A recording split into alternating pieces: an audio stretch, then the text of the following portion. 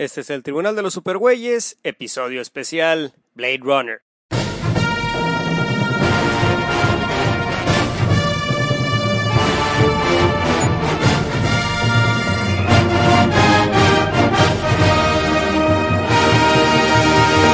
De todos los confines cósmicos del universo, se reúnen con papas y chelas las más poderosas fuerzas del bien que se hayan visto. Pedro Ajaz, Tavo Duarte, Chucho y Mario Padilla, todos dedicados a luchar por la paz y la justicia de la humanidad y hablar un rato de cómics también.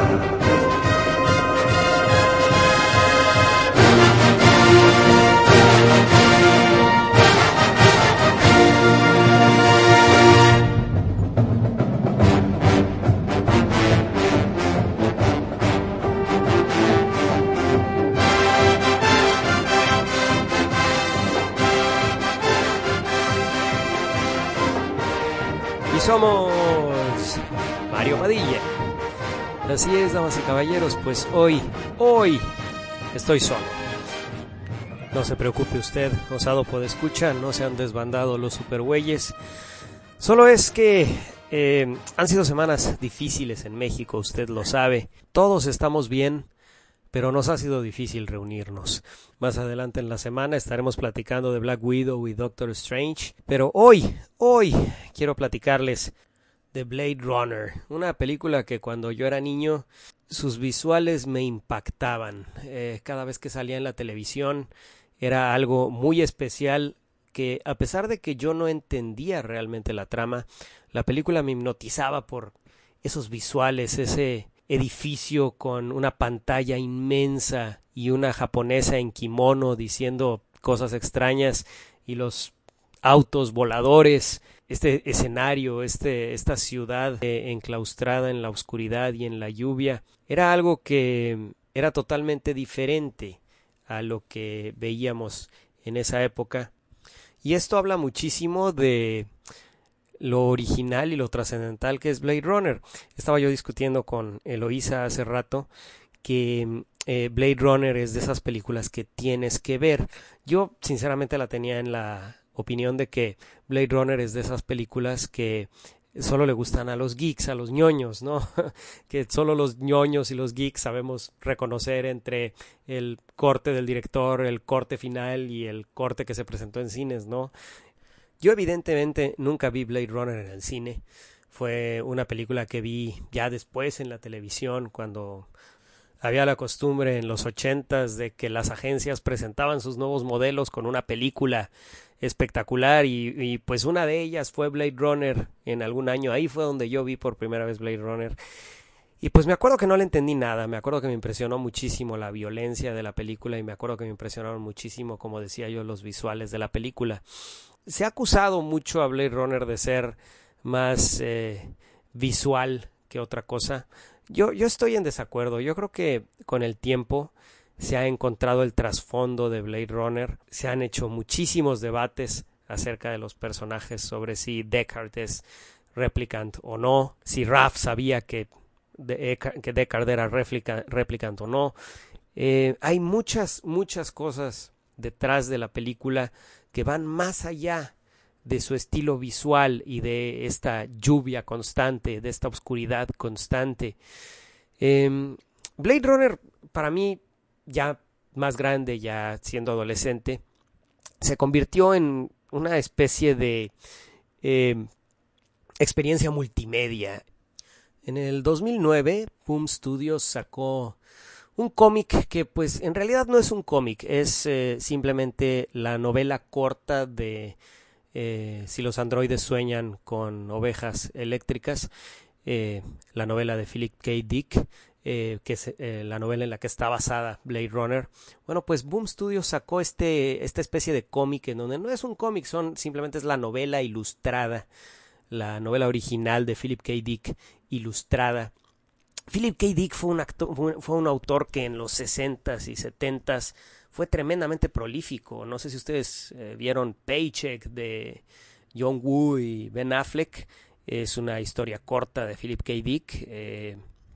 Total Recall de Arnold Schwarzenegger. Fue un tipo tremendamente prolífico.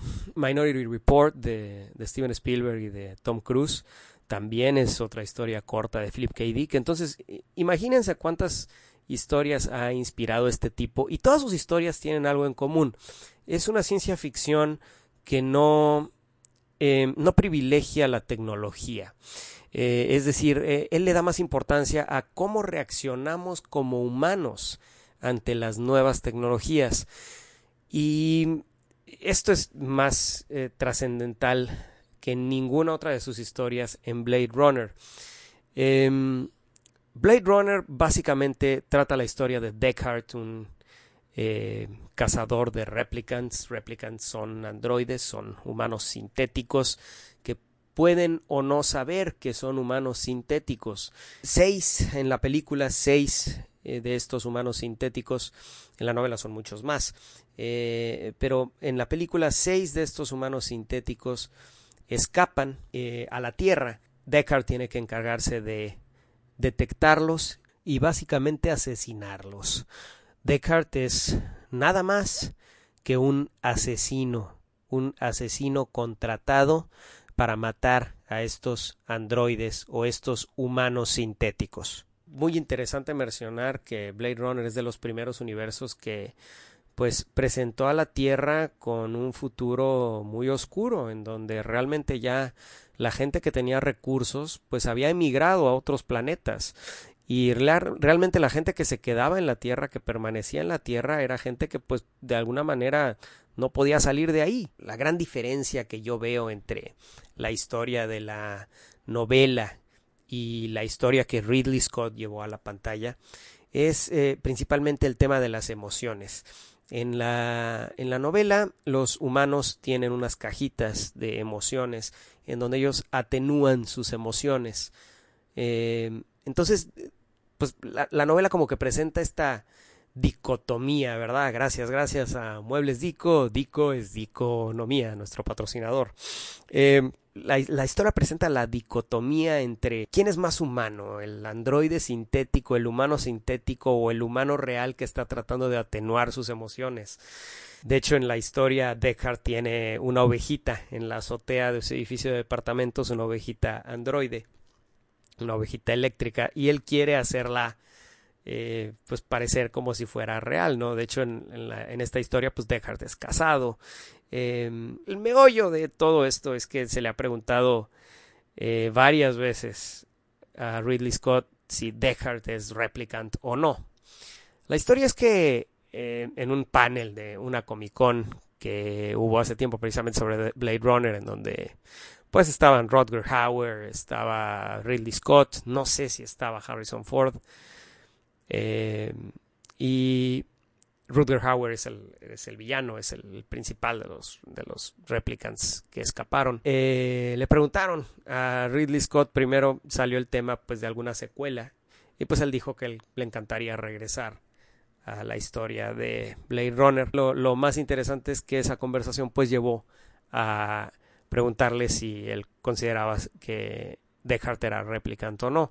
Hay muchas teorías realmente, que tanto prueban como comprueban la teoría de que Deckard es replicant o comprueban la teoría que Deckard no es replicant. Sin embargo, Ridley Scott ya ha hecho a perder toda la especulación diciendo que definitivamente Deckard sí era replicant.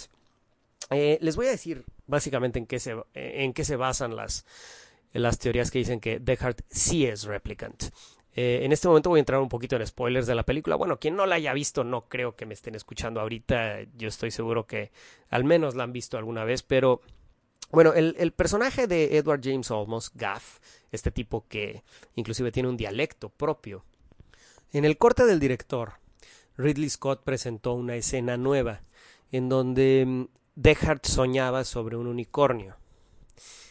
Y tenía estos sueños extraños sobre unicornios. Y al final de la película, en el corte del director, que fue una cosa que ya salió recientemente en los últimos 15 años, en este corte del director, Deckard encuentra en su auto un origami de un unicornio que le deja Gaff. Entonces, básicamente Gaff sabe, lo que nos da a entender es que Gaff sabe los sueños implantados que tiene Deckard, ¿no? Otra de las teorías habla de cómo los replicants están muy obsesionados con las fotos y Deckard tiene fotos por todo su departamento. De hecho, una de las fotografías de Rachel, la replicant que no sabe qué es replicant de la corporación Tyrell, ella tiene una foto en la parte de afuera de una casa y encima del piano de Deckard está esa misma foto con esa misma casa. En fin, son muchas pistas ya en el corte del director que llevan a pensar que Deckard es replicant. Sin embargo, en el corte original que se presentó en el cines y que yo vi en el Canal 5, era una película muy diferente. Era una película que tenía una narración por Harrison Ford, que de hecho ahora que la vi recientemente, créanme que parece que la hizo por teléfono. Es una narración tremendamente monótona. Replicants, Rachel, ese es Harrison Ford haciendo la narración en Blade Runner. Y no solo eso, la película tiene un final feliz en donde Rachel y Deckard se van en el horizonte, con Rachel con un futuro totalmente incierto porque ella no tiene fecha de expiración. Hay que mencionar que todos los replicants tienen una expiración de 3 o 4 años. No me acuerdo cuánto es el número exacto que tienen de expiración los replicants. Son 3 o 4 años, creo que son 4 años. Pero básicamente la explicación es que sus células no llegan a reproducirse, sus células no se renuevan. Entonces básicamente pues sus cuerpos dejan de funcionar por esta falta de células, ¿no? Tal vez estoy hablando por todos lados, o sea, no estoy teniendo una conversación estructurada, probablemente porque no están aquí ni mis amigos, ni Pedro, ni Tavo. Entonces, estoy simplemente hablando lo que se me viene a la mente sobre Blade Runner. Discúlpeme usted, o escucha si no estoy teniendo mucho sentido. La película tiene 3 versiones. Tiene la versión original, que es la que les menciono con el final feliz y la narración de Harrison Ford. Hay otra versión que es la versión del director, que es donde Ridley Scott ya nos presenta un final más oscuro, en donde definitivamente Rachel y Deckard están huyendo con un futuro totalmente incierto. De hecho, no se sabe si ella tiene, inclusive Deckard también, si nos vamos por la teoría de que él es replicant, no sabemos si ellos tienen una expiración como los demás replicants, porque la explicación de que Rachel no tenía expiración pues está en la versión original, en la narración. No solo que tú lo sepas, lo puedes ver en la versión del director, que Rachel no tiene fecha de expiración, ¿no? Y pues ellos escapan y pues tenemos la versión final, el final cut que le llaman, que es básicamente una versión más pulida, una versión con un sonido ya remasterizado. Pues básicamente ya es una versión mucho más bonita, mucho más pulida, que es la que van a encontrar ustedes en cualquier parte si ustedes compran el Blu-ray ahorita. Lo que van a tener pues es el final cut, y pues que sí tiene todos los cambios de la versión del director.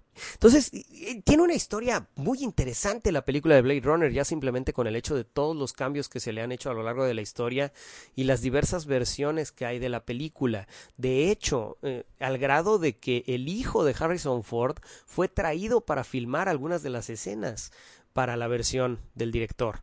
Entonces, como les decía, la película tiene una violencia exacerbada para una película que se estrenó en el 82. Imagínense ustedes, bueno, es estilo Mad Max totalmente, es esta violencia, la persecución final entre Roy y Deckard, Roy, el replicant, y Deckard, es brutal, verdaderamente brutal. Sin embargo, tiene un subtexto interesantísimo sobre por qué Roy deja vivir a Deckard. O sea, el hecho de que si lo matara, si lo hubiera dejado morir en ese precipicio, él hubiera sido básicamente la analogía que él hace de lágrimas en la lluvia. O sea, toda su existencia se hubiera perdido. Sin embargo, al quedar Deckard ahí, pues al menos alguien sabe lo que él vivió, ¿no? Y por eso es que le dice, al estar aferrándose Deckard con las uñas a la cornisa, Roy le dice, bueno, pues ahora sabes lo que es vivir como esclavo, ahora sabes cómo vivimos nosotros.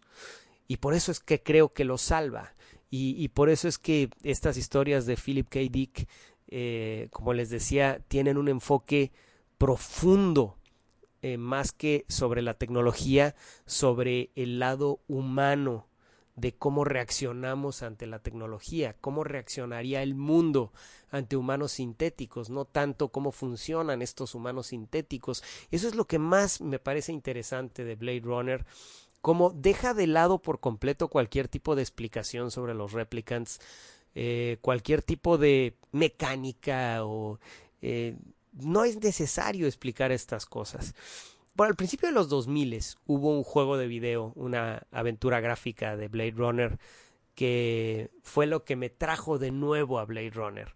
Por un lado fue más adelante el cómic de Boom Studios, pero lo que principalmente me hizo hacerme fan de Blade Runner fue aquel juego de aventura gráfica que fue exclusivamente para la computadora personal, para la PC, de Blade Runner, que básicamente era toda la historia y tenía múltiples finales, uno de los cuales Deckard resultaba un replicant, en otro Deckard no resultaba un replicant, dependiendo de tus decisiones.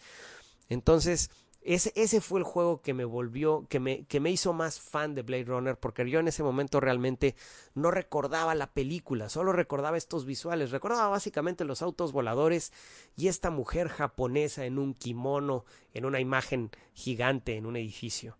Sin embargo, como les decía, la historia de Philip K. Dick se enfoca mucho a las emociones, a cómo manejamos nuestras emociones y qué pasaría si hubiera una cajita, una mood box que moderara nuestras emociones. Estas cajitas, las mood box, son un tema prevalente en la historia corta, en la novela de Philip K. Dick, y desgraciadamente se dejó de lado en la película de Ridley Scott para favorecer el tema de la humanidad de los replicants, de tomar el tema de la esclavitud, tomar el tema de quién es humano, quién no es humano, en qué momento una inteligencia artificial puede llegar a considerarse inteligente, y no solo inteligente, sino digna de tener derechos, digna de tener dignidad, valga la redundancia. Entonces, la película es una película muy tranquila, con un ritmo muy ochentero, no deja de ser una película de film noir. Es una película que tiene la femme fatale en Rachel. Es una película que, si ustedes ven el corte original, pues es una película que tiene la narración del detective. Y definitivamente es una película de un detective en gabardina, en un lugar oscuro, sombrío, sórdido. Hay quien la cataloga definitivamente más como film noir que como ciencia ficción. Para mí es una película 100% de ciencia ficción, cuyo subtexto es cómo reaccionamos ante la tecnología y cómo una tecnología puede afectar nuestro mundo y nuestra humanidad. Pues bueno, eso es lo que quería platicarles sobre Blade Runner. Es una película que, si no han visto, definitivamente tienen que ver. Y pues creo que con lo que platicamos, si no la han visto, definitivamente ya tienen una base para ver la película nueva Blade Runner 2049, que definitivamente para mí es una de las películas más esperadas de este año. Entonces, pues bueno, damas y caballeros, y somos Mario Padilla, y pues ya sabe, escúchenos en iTunes, Pedro. Bueno, Pedro no está, pero pues escúchenos en iTunes, y pues ya sabe. Dígame ¿qué le pareció este experimento? Me gustaría saber qué opina usted de este experimento, de un mini podcast por uno de los supergüeyes solo. Probablemente lo haremos más tarde con Tavo y después con Pedro, con algún tema que ellos escojan, pero platíquenos qué opinaron de este experimento, y pues nos gustarán mucho sus opiniones. Y pues bueno, pues muchas gracias por escuchar. Disfrútenos con leche.